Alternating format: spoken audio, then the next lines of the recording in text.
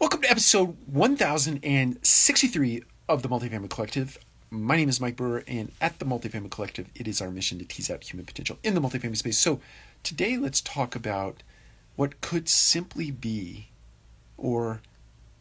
maybe it's better as a question, is it as simple as mapping out 4 journeys in your business,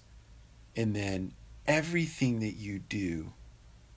comes back to those 4 journeys? So if you took the time to map out your team member journey, your customer journey, your business partner journey, and your client and or owner, investor journey, and then everything you did in your business, be it the multifamily space or any other business for that matter, if you created the map,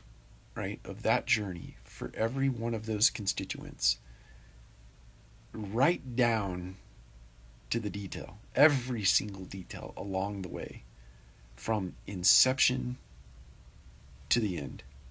and all of your work centered around making every single touch point along those 4 paths excellent,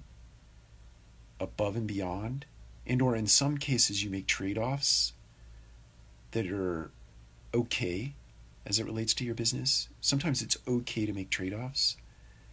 but on those points that matter most, you take it to the extreme to offset those trade-offs that you might make.